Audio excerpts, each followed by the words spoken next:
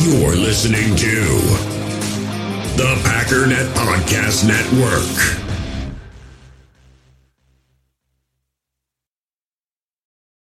It's only a kick, a jump, a block. It's only a serve. It's only a tackle, a run. It's only for the fans. After all, it's only pressure. You got this. Adidas. With threats to our nation waiting around every corner, adaptability is more important than ever. When conditions change without notice, quick strategic thinking is crucial. And with obstacles consistently impending, determination is essential in overcoming them. It's this willingness, decisiveness, and resilience that sets Marines apart. With our fighting spirit, we don't just fight battles, we win them. Marines are the constant our nation counts on to fight the unknown. And through adaptable problem solving, we do just that. Learn more at marines.com.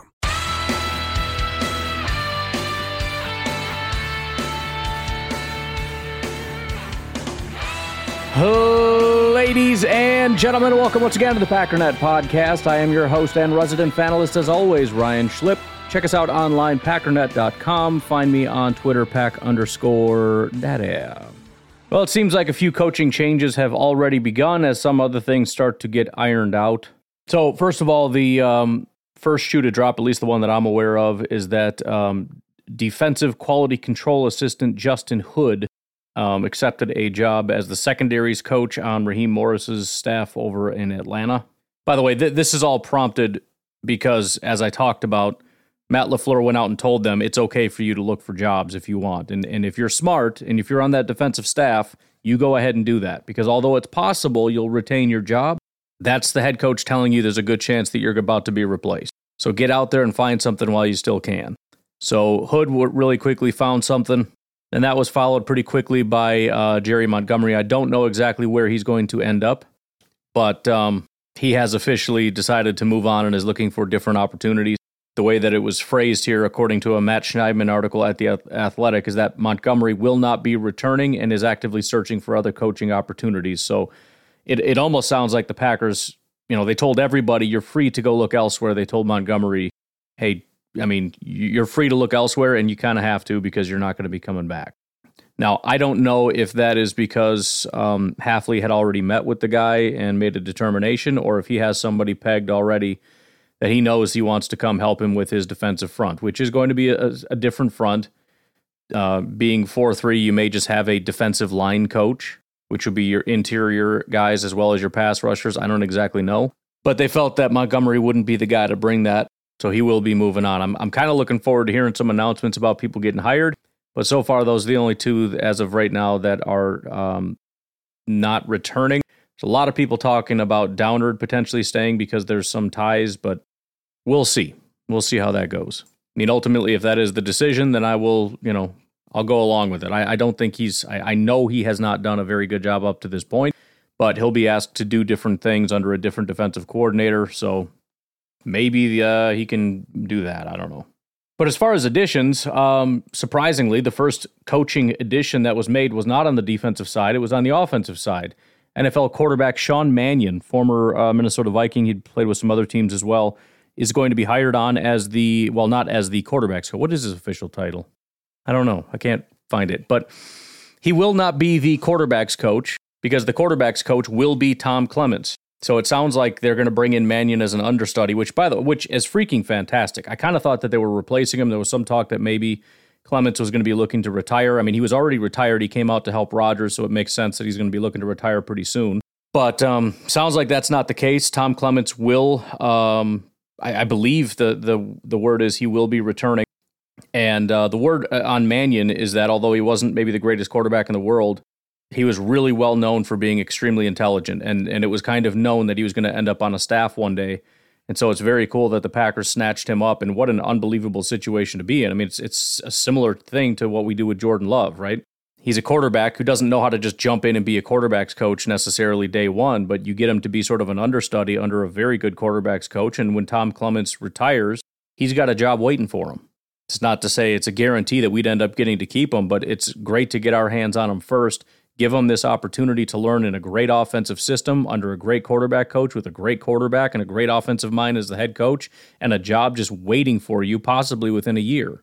I've seen Minnesota Vikings fans are already really upset. They knew that this was coming, that he was going to be looking to join the coaching ranks, and we're really hoping that they could lock him up, especially considering they're probably going to be looking at quarterback changes in the very near future, especially if you're getting a young guy. You'd like to have a high-quality quarterback mind to be able to help to grow them. So very, very exciting. I mean, could not have imagined a better situation to where it's like we're hiring him, but we're keeping Tom Clements there, and we just also have this really good quarterback who's going to be able to help coach up Jordan Love and bring a quarterback's perspective to stuff and to help, our guys understand things, and then, again, potentially to be the quarterback's coach of the future. Now, I don't know that that's the case. I'm just saying I have to assume that would be the vision, and that's pretty fantastic. So anyways, I want to start off with this just because why not? Very short clip of Mike Golick Jr., to be specific. Didn't know much about him, but former football player, currently on ESPN radio. Here is what his thoughts were on the hiring of Hafley. Jeff Hafley's leaving to go to the Green Bay Packers. So if you want to go take over at Chestnut Hill, they got an opening for you. D coordinator job for Jeff Hafley? Yeah, D coordinator. He'll be the Packers D coordinator. Man, I tell you what, chaos around the line of scrimmage when I think of Jeff Hafley. His best days at Ohio State beforehand, but at Boston College, bodies up around the line of scrimmage, a bunch of former first-round talent in that front seven. I'd be very excited about that if I was a Packers fan. And I think we're starting to see a lot of that. I mentioned last night, a lot of people are looking at the 49ers, which makes a lot of sense. I'm personally leaning more toward the Jets, which is just my estimation is the man coverage version of the 49ers. But either way, there's a ton of that mugging up on the line. You saw that even 49ers versus Packers. And it's one of those, you don't know who's coming and who's going. And I even talked about that a little bit when I was talking about, for the life of me, I will never get this guy's name. The freaking Badger guy, Jim Leonard. That one of the things he would do at Wisconsin is you get a bunch of guys up on the offensive line, and then you drop a bunch. And the benefit of that is they have to act as though everybody's coming because you don't know who's coming. So that dictates to them. They know you're going to drop a bunch of guys, and maybe you're not, but even if you told them we're dropping 3 of these guys, it doesn't change anything. So it's like having 7 guys on the line of scrimmage and 7 guys in coverage at the same time. And so there's just sort of this aggressiveness up front, right? We've heard about 4-3. We've heard about middle field close. We've heard about more man coverage. This is sort of another element of it is aggressiveness up near the front of the line. We did see a little bit more of that from Joe Barry, I think, down the stretch. You started to see, Quay Walker up there and whatnot, and even brought Quay Walker a little bit more, and successfully. I know early on it was just a complete waste of time trying to bring him on a blitz. And down the stretch, it really started to click. Whether that was just him understanding it better or them just doing a better job of opening things up, which I think it is because it was so congested down there early on that, Quay would try to run somewhere and it's just a brick wall. There's nowhere to go. So they figured out how to open things up a little bit for him. But, and then on top of that, another thing, supposedly, and again, I don't know what he's going to end up doing. I don't think anybody truly does. But another thing is, blitzing from multiple positions, which means, one of the things we hadn't seen a ton of from Joe Barry was like slot corner blitzes, safety blitzes, boundary corner blitzes, right? Occasionally, but rarely. And so I think just having it to where we're showing you something, but you have no idea. I mean, we can mug up a bunch of guys in the line of scrimmage, drop a ton of them, and then bring a corner. And this just absolutely creates havoc on an offensive line. And it's kind of cool to me that, you've got Golick here who his first thought is when I think of this guy, I think chaos on the, line of scrimmage. And I love that. And again, it really does click with what a lot of people are posting when they're posting all this 49er stuff. There's a ton of that, just guys all over. Another guy, and this is what Relax on Twitter posted, it's ITZZSKL on Twitter. But his comment was, Cheeseheads, we have our own Brian Flores.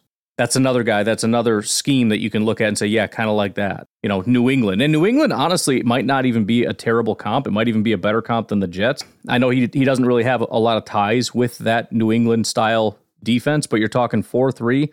And who plays more man coverage than even the Jets is New England. Like New England and the Giants are at the top of teams that play man coverage. Now, it's still sub 50%. But if you're talking real heavy man coverage, New England could be a team to kind of take a look at. So Brian Flores and those types of guys who come from that style, it might be a similar kind of deal. I don't know about Minnesota. I don't know if they did that because, again, it depends on what kind of guys you have. If you don't have the corners, you might be playing a little bit more cautious. But yeah, you're looking at Wink Martindale and the Giants. You're looking at, Bill Belichick in New England. Dallas would be another example of a team that you could look at that's, 4-3 team, middle field close, man coverage. And again, the issue with San Francisco, if you want to use that as a comp, is they're very, very zone heavy. So and it's possible that Hafley goes in that direction based on, just trying to adapt to the NFL. I don't know. But I don't think so. So I wouldn't look to that. They're honestly very comparable with what Green Bay did from a man to zone standpoint. It's nearly identical, maybe slightly more man. So that's the reason I don't necessarily love the San Francisco comp. And again, I chose the Giants or the Jets mostly because although they're not the most man heavy, again, the Giants in New England and Dallas are more so in Cleveland. The Jets do come from that 49ers style of system. So when you combine 49ers and man coverage, you get the Jets. So I just wanted to look at a couple things here and let's just say that that's where we're headed. We're headed toward the Jets. So one of the questions that I had was about in the draft, T'Vondre Sweat. A lot of Packer fans like him. I like him, but I've just been questioning whether a guy that large, that big old nose tackle type of guy is where you're headed. And I thought, well, it's possible. If you're trying to collapse the pocket, et cetera, maybe. I don't know. However, I know that in the 4-3, although the guys on the edge are a little bit bigger than your outside linebackers, the guys on the interior tend to be a little bit smaller, especially obviously compared to like a nose tackle or whatever. So I looked at it. Every single interior guy for the New York Jets, and obviously some of these guys line up on the outside, they're interchangeable, et cetera, but PFF lists them as defensive interiors, so that's what we're going to call them. Quinnen Williams is 6'3", 303. Solomon Thomas, 6'2", 256. Quentin Jefferson, 6'4", 291. Al Woods is 6'4", 309. Tanzel Smart, 6'1", 295. Jalen Holmes, 6'5", 283. Bruce Hector, 6'2", 296. And Perrion Winfrey is 6'4", 290. There are more guys that are sub 300 on their defensive line than there are probably above 300. But beyond that, nobody's even 310 on this entire defensive line. Quinnen Williams is 303. Al Woods is 309. Al Woods is the biggest defensive tackle that they have. So from that standpoint, if there's anybody on the outs, it's TJ Slayton at 330 pounds.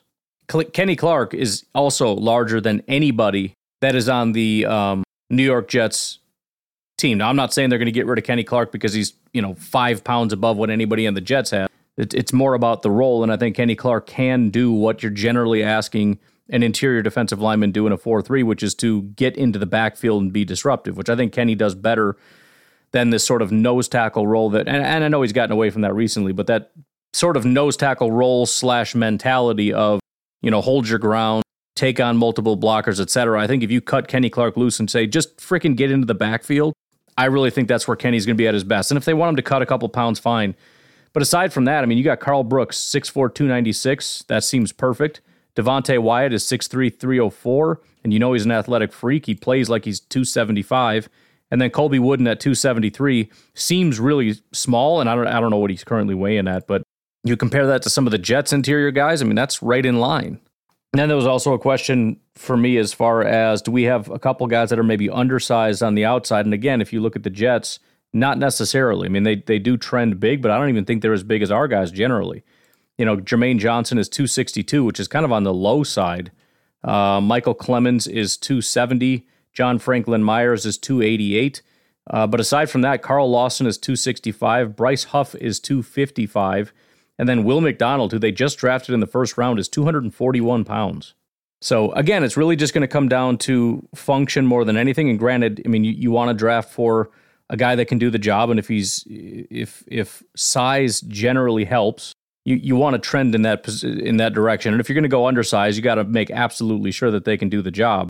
But as far as, answering the question for myself, is it completely out of the question to have, say a 255-pound guy in our new 4-3 defense? No. Will McDonald, 240. That's small for an outside linebacker. I don't think the Packers would have taken Will McDonald if I'd have known how small he was. I don't think I would have even bothered talking about it. So again, that was kind of the first thing I wanted to do. And you can dig in a little bit more. I'm not going to look at the size and everything else of corners and all that because that's kind of nonsense. But I was curious about the defensive line because that is going to be a bit of a change. And I was wondering how strict it was going to be. And again, not everybody runs the same thing. Like I said, there are 4-3 defensive teams who have the two interior guys listed as defensive tackle and nose tackle. So they do have a bigger guy in there. So it's still possible. But I was just curious, and I wanted to see how they're constructed. And I guess I was a little surprised how, and maybe the Jets are just that way. They want really small speed guys. That's just kind of how they're built. I don't know. But I was surprised at how small the interior and exterior guys are.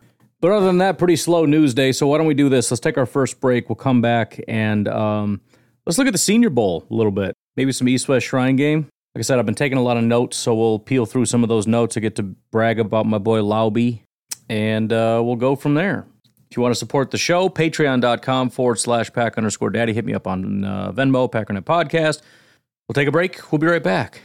Passion, drive, and patience. The formula for winning championships is also what keeps your ride or die alive. eBay Motors has everything you need to maintain your vehicle and level it up to peak performance. Superchargers, roof racks, exhaust kits, LED headlights, and more. Whether you're into speed, power, or style, eBay Motors has you covered. With over 122 million parts for your number one ride or die, you'll always find exactly what you're looking for. And with eBay Guaranteed Fit, your part is guaranteed to fit your ride every time or your money back. Because with eBay Motors, you're burning rubber, not cash. With the parts you need at the prices you want, it's easy to make your car the MVP and bring home huge wins. Keep your ride or die alive at ebaymotors.com. Eligible items only, exclusions apply. In the hobby, it's not easy being a fan of ripping packs or repacks. We get all hyped up thinking we're going to get some high-value Jordan Love card, but with zero transparency on available cards and hit rates, it's all just a shot in the dark. Until now, introducing slab packs from arenaclub.com, the only repack that provides real value, a complete view on all possible cards, and clear hit rates for each one. Now when I buy slab packs on Arena Club, it finally feels like I know what I'm getting. And honestly, the best thing for me and my son is the fact that we're kind of novices into this. When I walk into a card shop with my son, and a card says it costs $40, kind of just taking his word for it that that's a good value. So I appreciate the transparency on grading, as well as just getting excited about seeing what you could potentially get. Right now, you can get 10% off your first purchase by going to arenaclub.com/packdaddy. Wow, that's crazy offer. 10% off a $400 slab pack. That's $40 right there. Anyways, that's arenaclub.com/packdaddy for 10% off your first purchase. We all have smartphones, and we all know they're pretty amazing, but they also can be amazingly distracting, especially when we're around other people. So US Cellular wants us to reset our relationship with our phones by putting down our phones for $5. That's right, a company that sells phones wants us to put down our phones. And to see what we find, learn more at uscellular.com/built for us. Hey, it's Kaylee Cuoco for Priceline. Ready to go to your happy place for a happy price? Well, why didn't you say so? Just download the Priceline app right now and save up to 60% on hotels. So whether it's Cousin Kevin's Kazoo Concert in Kansas City, go Kevin, or Becky's Bachelorette Bash in Bermuda, you never have to miss a trip ever again. So download the Priceline app today. Your savings are waiting. Go to your happy place for a happy price. Go to your happy price, Priceline. All right, so since we're just getting our feet wet in the NFL draft stuff, this is a good place to start. This is kind of everybody's first official post-college football look. This is also where a lot of questions are answered. Teams kind of get their hands on these guys. They get to have conversations with them. They get to watch them up against, NFL-level competition, honestly. And they get to ask them to do NFL-type stuff. So a couple notable things. We'll start with the wide receivers. One of the many really big guys is Adonai Mitchell, 6'4", about 200 pounds. He wasn't at the Senior Bowl, but one of the notes of, sometimes you just hear stuff as people are walking around. Apparently there's a lot of issues, not only with medical concerns, but also character issues. So probably unlikely the guy's going to end up being a Green Bay Packer. He's going to need a real strong pre-draft workout if he's going to be anywhere near the first round. Brennan Rice, Jerry Rice's kid, stood out a little bit, especially day one. Can already see his draft stock has gone up a little bit. He's moved up 8 spots to pick 88 right now. The guy with some negatives was Devontae Walker out of North Carolina. Doesn't look like he's moved much as far as the consensus big board is concerned. Apparently he had quite a few drops in the game, some questions about his physicality and his ability to make some of the difficult catches. And the note here says that he created more questions than answers, and that he probably did affect his draft stock pretty negatively. So he's currently sitting at pick 54, but, some of the other positive guys that are moving up, very likely going to end up passing him. Guy who had a great day was Jamari Thrash out of Louisville. He's currently at pick 102. He jumped 21 spots. He's probably jumped up more than just about anybody. I'm trying to look through here. A lot of guys that fell. Yeah, as far as the wide receivers are concerned, this is the highest jump of any wide receiver. He was listed as the most consistent receiver through the first couple days. Dominated with speed, route running, and reliable hands. Just flying past people on deep routes. Noticeable second gear. He's a smaller guy, though, so 5'11", 185. Not sure how that's going to translate as far as what the Packers are looking for, especially if he's kind of a mid-round guy. I don't know what his place is for the Packers, but he had a good day. Georgia's Ladd McConkey, wide receiver, he's currently sitting at 39 right now, so kind of right in that back of the first, top of the second range. Some of the notes are that he stood out as an exceptional route runner, solidified himself as the top slot guy in the draft, probably, again, not very useful to us. Very weird one here. Malachi Corley out of Western Kentucky dropped 33 spots. I don't know what happened because all the notes I have are very positive. Potential hidden gem, comparisons to Tank Dell, comparisons to Amon-Ra St. Brown, strong hands, burst after the catch, skilled release. He's targeted on various levels of the field. I don't know what caused him to fall. I'm guessing for some of these guys, too, it probably has to do with they're not in... A lot of this is like mock drafts and big board. So if a new big board comes out and not a lot of people actually have Corley on, and somebody has him as the number 300 spot, it's going to hurt his overall ranking. So somebody just put him in a stupid spot. But again, smaller guy. Skip several of these because they're all 5'8" guys. Ricky Pearsall out of Florida, 6'1", 193, not massive, but at least he's normal sized. He's jumped up 7 spots up to pick 73, so top of the third round. Some notes on him. It says, when it comes to my tape study of the year's draft class, it's hard to find a wide receiver who's more consistent than Pearsall. He's performing at the same level this week no matter who is guarding him. He's shown off his route running ability and consistent hands during one-on-one drills. Stood out for consistency, route variation, and ability to make contested catches. They listed him as a potential day 2 steal in a deep receiver draft. Another somewhat disappointment is Xavier Legette. There were some positives here, but it says entered with round 1 hype, but failed to meet expectations, partly due to inaccurate height listings and inability to separate vertically. His performance late in the week improved, but the initial disappointment has shifted him to a second-round prospect. Now, to be fair, he's been considered a second-round prospect on the consensus big board for a long time. He's sitting at 50, but again, no real help here as he kind of weighed in and measured in less than expected. But the man of the hour, the guy with the absolute most ridiculous amount of notes from the Senior Bowl, Roman Wilson out of Michigan. Here's a quick summary, some bullet points from what happened at the Senior Bowl with Roman Wilson. It says, significantly boosted his draft stock at the Senior Bowl, emerging as one of the top 2 wide receivers during the opening practice. Analysts compared Wilson's impact to the NFL to that of Tank Dell, suggesting he could quickly become indispensable to his quarterback by creating throwing lanes and mismatches. His technical skills, including his ability to generate separation and strong hands at the catch point, make him well equipped to excel against talented defensive backs in the NFL. Feedback from contacts in the NFL, including Daniel Jeremiah, reinforces positive reports on Wilson's Senior Bowl performance. Despite being part of a run-first offense at Michigan, Wilson had notable achievements, including 107 receptions for 1,707 yards and 22 touchdowns in his college career. Wilson's versatility and ability to contribute in various facets of the game, such as carrying the ball and creating opportunities in short areas, make him a valuable addition to any NFL team's wide receiver group. He stood out as a top performer among wide receivers at the Senior Bowl, impressing with his route running speed and excellent hands. And then consistent performance and ability to create separation finish plays underscores his potential impact at the next level.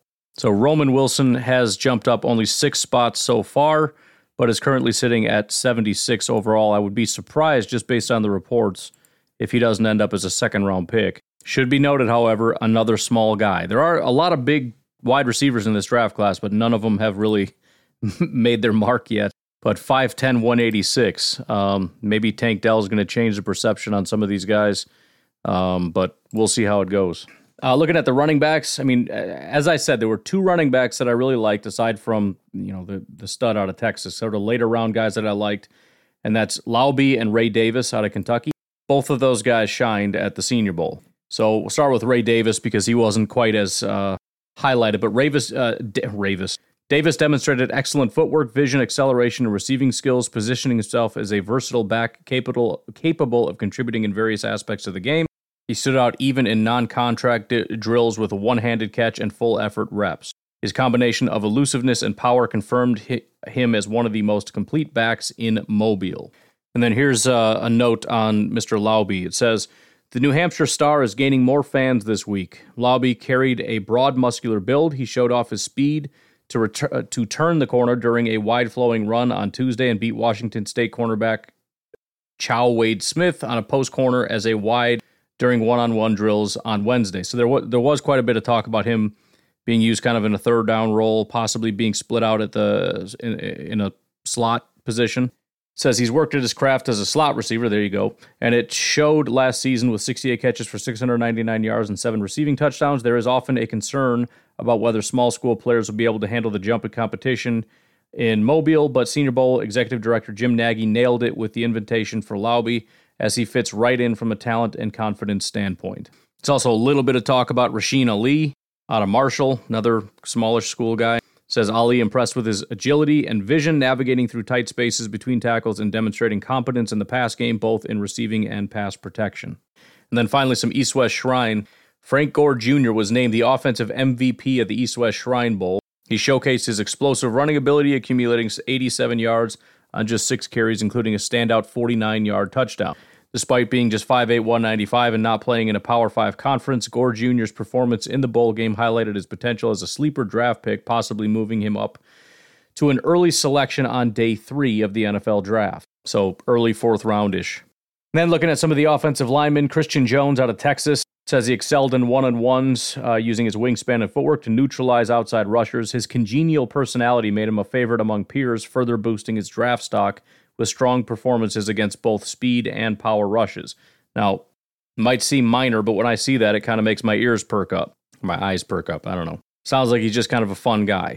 Christian Jones out of Texas is currently sitting at 130, so it would not be a really big investment to take a swing at him.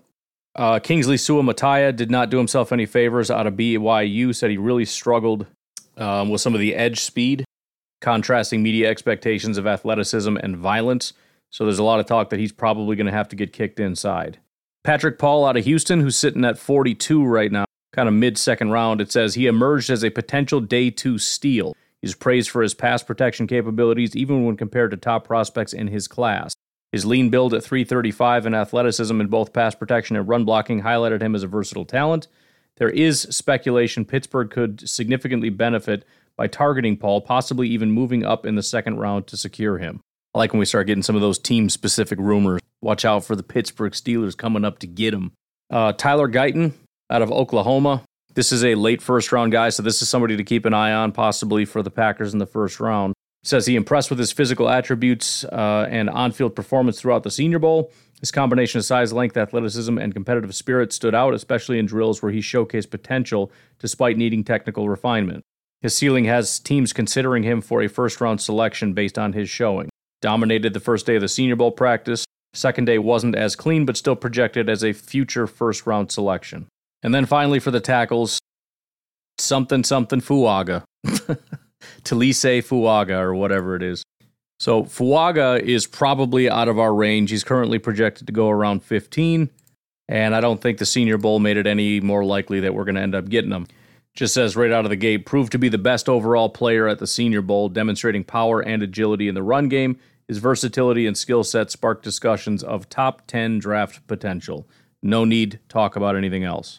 On the interior, nobody really had any negative marks. Christian Hayes, Christian Mahogany, Delmar Glaze, Dominic Puny, and Layden Robinson. I'm not going to go through all their notes because I'm kind of just getting burned out on reading all this stuff. But they all pretty much say the same thing. They impressed with their run and pass blocking ability, et cetera, et cetera. But for centers, potential Josh Myers replacements and whatnot, there actually was a little bit of interesting news. Of the 2 guys that were talked about, Bo Limmer, I guess, I don't know.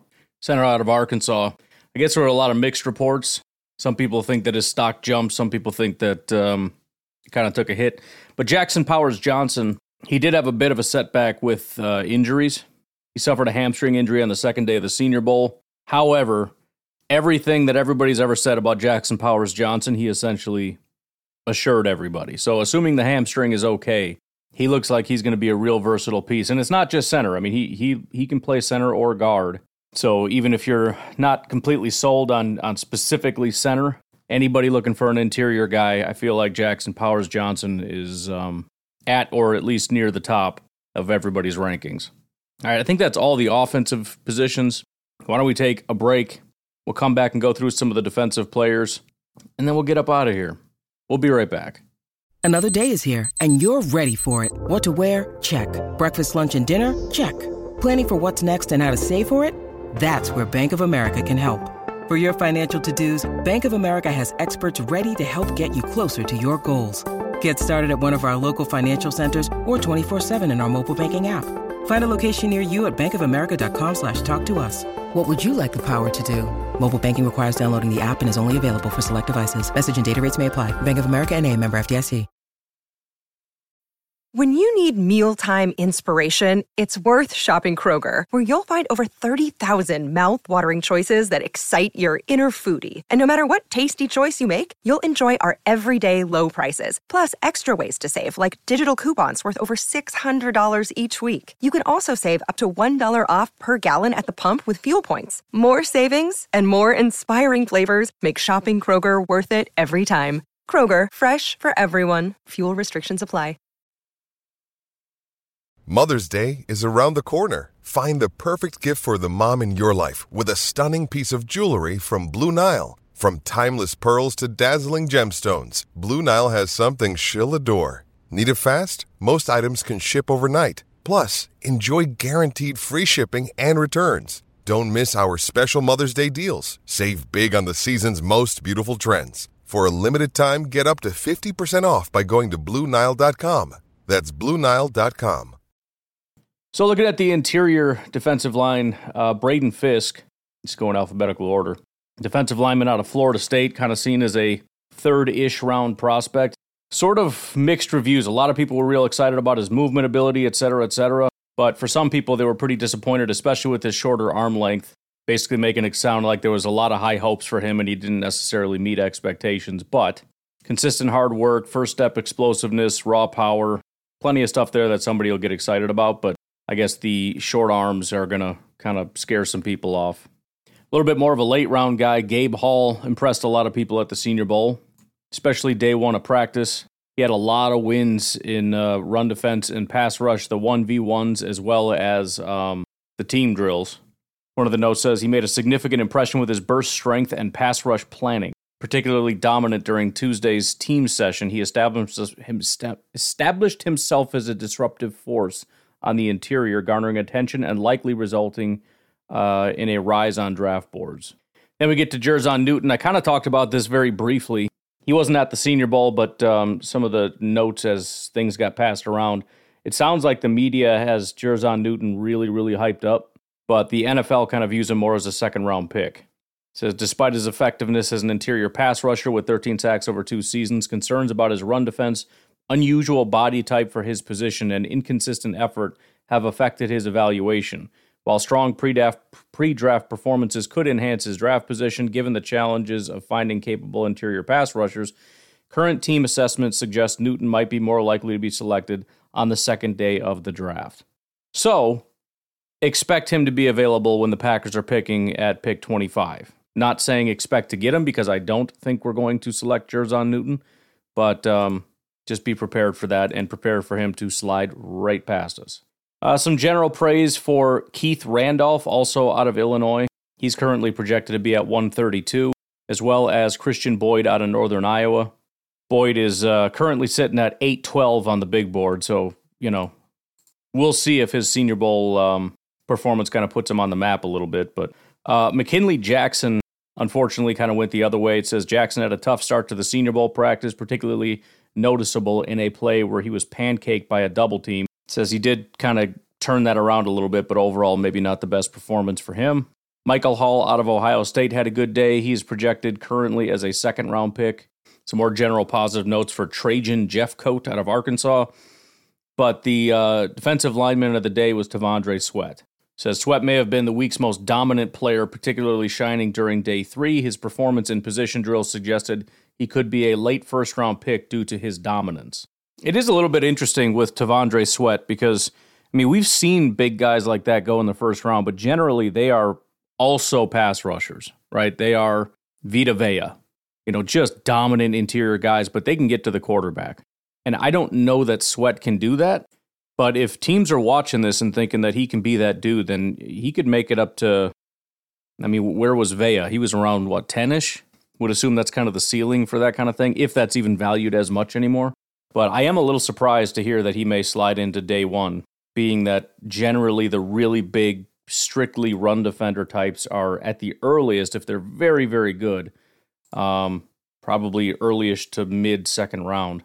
For the edge rush group, one of the guys that stood out was Austin Booker, edge rusher out of Kansas. He actually is already moving up on the big boards. He's jumped up 10 spots. Grayson Murphy, by the way, 55 spots. I don't know. Do I have a note about him? I don't think so. I don't know why he's moving up. Somebody just noticed him. He wasn't at the Senior Bowl. But Austin Booker, currently sitting at 124 overall, says his raw but tantalizing skill set, including speed, agility, and an array of pass rush moves, made him a statement player against seasoned tackle prospects. His decision to declare early for the draft seems justified based on his potential and hinted at a top 60 selection. So somebody to keep an eye on because, this is a guy that's not on a lot of people's radar right now. People looking at him as maybe a, day 3 pick possibly. And based on what people are seeing there at the Senior Bowl, Austin Booker could be a second-round guy. Some sort of general praise for Jalen Harrell, Justin Eboigbe out of Alabama. No idea how to say the guy's name. And then Laitu Latu, quite a bit to say about him, probably mostly because he's an early prospect, so there was more to say.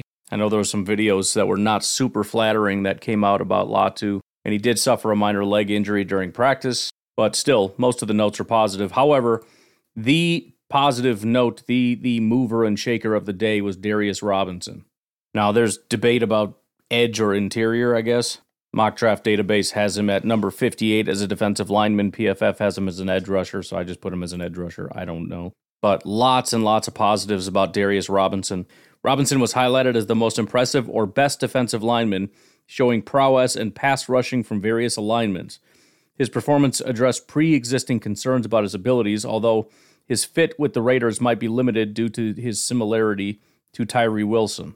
He dominated day 2. Most consistent pass rusher in Mobile, effectively used his length and showcased a variety of moves. Robinson emerged as a breakout player, showcasing his effectiveness with multiple alignments and proving to be the most consistent, effective pass rusher. And then it says he's going to be a likely top 50 selection. So again, he's currently sitting at 58. He's likely to continue to rise. Either way, he is at worst a second-round pick. Potentially somebody to keep an eye on for the Green Bay Packers. Even if he's sitting at 50, 45, whatever, that's where the Packers usually grab out of anyways, just coincidentally. So if he really is a solid edge that the Packers think could be a good addition for what we're looking to do, I know we've already got guys. I know we have Rashawn and Preston and Lucas Van Ness that we're hoping can take a big jump, but certainly something to keep an eye on. The only linebacker talked about was J.D. Bertrand, at least that I found, out of Notre Dame. And quite a few positives. Bertrand's coverage of a large area, trail coverage, and ability to remain unblocked showcased his linebacker skills. His pursuit angles and reactions in non-tackling drills underscored his potential to make an immediate impact in the NFL. So right now he's sitting at 224, but if you're telling me this is a linebacker that can make an immediate impact in the NFL, I don't see him going at, 7th round. Then we get to corner, which is obviously something that a lot of Packer fans are looking at, and I think there were a lot of really good corners. I'm just working my way through right now, as I've been talking about. I shouldn't say nobody's caught my eye. I just got to Cooper DeJean, and obviously I'm a fan of his. But anyways, some of the names that popped up. Cam Hart out of Notre Dame, currently sitting at 118. A lot of people really gushing over him. Hart had a significant impact through the week, with his performance peaking by day 3, solidifying his position as a top cornerback talent. I don't even know if this guy is top 20 according to the consensus board right now, and that's not to say that that's that necessarily means anything. I just really think, I'm starting to get the impression this is a very strong class. I mean, Terry and Arnold did just take the top spot. Kool-Aid McKinstry, Nate Wiggins, Cooper DeJean, and Quinyon Mitchell. I mean, that's 5 guys that I think most people would assume are really talented. I haven't gotten a ton into a lot of these other guys, but I've seen Rakestraw mock to the Packers, Lassiter. I've seen some people talk up TJ Tampa. Obviously, Max Melton's been getting a ton of hype recently. Kyrie Jackson out of Oregon, and now you got Cam Hart all the way down here at 118, and probably 10 guys I just skipped to get down here. But it goes on to say Hart's size and physical metrics combined with his mobility and physicality in one-on-one reps highlighted his standout performance, particularly effective against top competition. Hart has solidified his status as a highly intriguing cornerback prospect with significant upside. Just one note about Carlton Johnson. He apparently had a really nice pick off Spencer Rattler. Not much else aside from that. Same with Chow Wade Smith. He had a pick day too. Then we get to Jarius Monroe. Jarius Monroe is a cornerback out of Tulane, all the way down at 197. He was at the East-West Shrine game and earned the defensive MVP honors, making a significant impact with a fourth-quarter interception to seal the Western's team's victory, standing at 6'2" and 205. Monroe's interception capped a week of impressive practice performances and likely enhanced his draft prospects. With a college record of 6 interceptions, 1 sack, and a forced fumble over 27 games with Tulane, Monroe presents a playmaking defensive back who could be a valuable day 3 pick. Quite a few notes also on Jarvis Brownlee out of Louisville. He's a little bit further down at 275. Apparently, there's some questions about his ability to cover speed, but I guess in terms of physicality, he ranks up there with some of the best. And it really showed what he could do, especially in the red zone. Now, personally, I don't know if that's going to fit what we're looking to do. I really tend to think speed is going to be somewhat at a premium. I don't know that. That just seems intuitive to me based on what I've heard about what these corners need to do. But still, some negatives about Kalen King. That's one of the guys I did watch, somewhat of a smaller slot guy. I personally was not a huge fan of Kalen King. And although there was one positive note about him day 1, final note said, had a notably poor week, appearing disengaged and lacking in physicality. Despite promising tape, King's performance in Mobile has potentially moved him closer to a round 3 draft position. Kyrie Jackson, who I already mentioned, out of Oregon, nothing really mentioned other than his physical measurements and weigh-ins had people kind of drooling over him a little bit. But then the man of the day was Quinyon Mitchell, and I would have to spend the next hour talking about all the notes that I have for him. Mitchell continued to stand out, securing another interception and consistently winning in drills. His performance, coupled with a sub-4.4 40-yard dash time, significantly boosts his stock, potentially making him Toledo's first-round pick since 1993. Something interesting that was talked about, let me just read a snippet. It says, he entered week 1 squarely on the radar for scouts with his combination of size and game filled, but it's different when you see him in person. Mitchell utilizes a lot of trap coverage techniques off of press where he makes an early leverage declaration and forces the receiver to release outside. Sounds familiar. From there, he has shown off the speed and body control to stay in phase with receivers and has the physicality to close off the catch space. I mean, this is perfect. During one matchup against USC's Brennan Rice, Mitchell played from trail and simply closed the distance on a post route before leaping and grabbing an interception in the end zone. He should be in the discussion for CB1 this year. My goodness. I told you we're not getting this guy. Most impressive secondary player, fantastic week, significantly boosted his draft stock. So we'll see. We'll see how much he rises. I'll be stunned. I have to assume we're going to have to trade up if we want to get Quinyon Mitchell, and I'm not going to be mad about it if we do. I'm maybe jumping the gun a little bit because I haven't really watched him myself aside from snippets that I've seen on social media. Which, of course, when you're grading off of highlights, it can be a problem. But still, guy gets me excited. And then, unfortunately, only one note for a safety, and that's Dadrion Taylor Demerson. He is a safety out of Texas Tech, currently sitting at 225 overall. But it says Demerson stood out as a defensive leader, showcasing intelligence, leadership qualities, and playmaking ability. His early week performance caught the attention of scouts, and his interactions with coaches and players only further boosted his stock, emphasizing his leadership intangibles alongside his on-field skills. So, might be somebody worth taking a look at. He might not be a, first, second, third round guy, but he might be that Packers 6th round guy that everyone else says nobody's ever heard of, but we know. That was East-West Shrine, by the way, not Senior Bowl. But that's it, man. That's all I got, so I'm going to leave it at that. That's all the notes. In fact, I need to get back on the horse and see what else has been going on. I kind of took a couple days off after that, but got to get into what's going on with some of the team notes and whatnot. Keep up with all this stuff. But you guys have a good rest of your day. I will talk to you tonight, tomorrow, whatever. Have a good one. Bye-bye.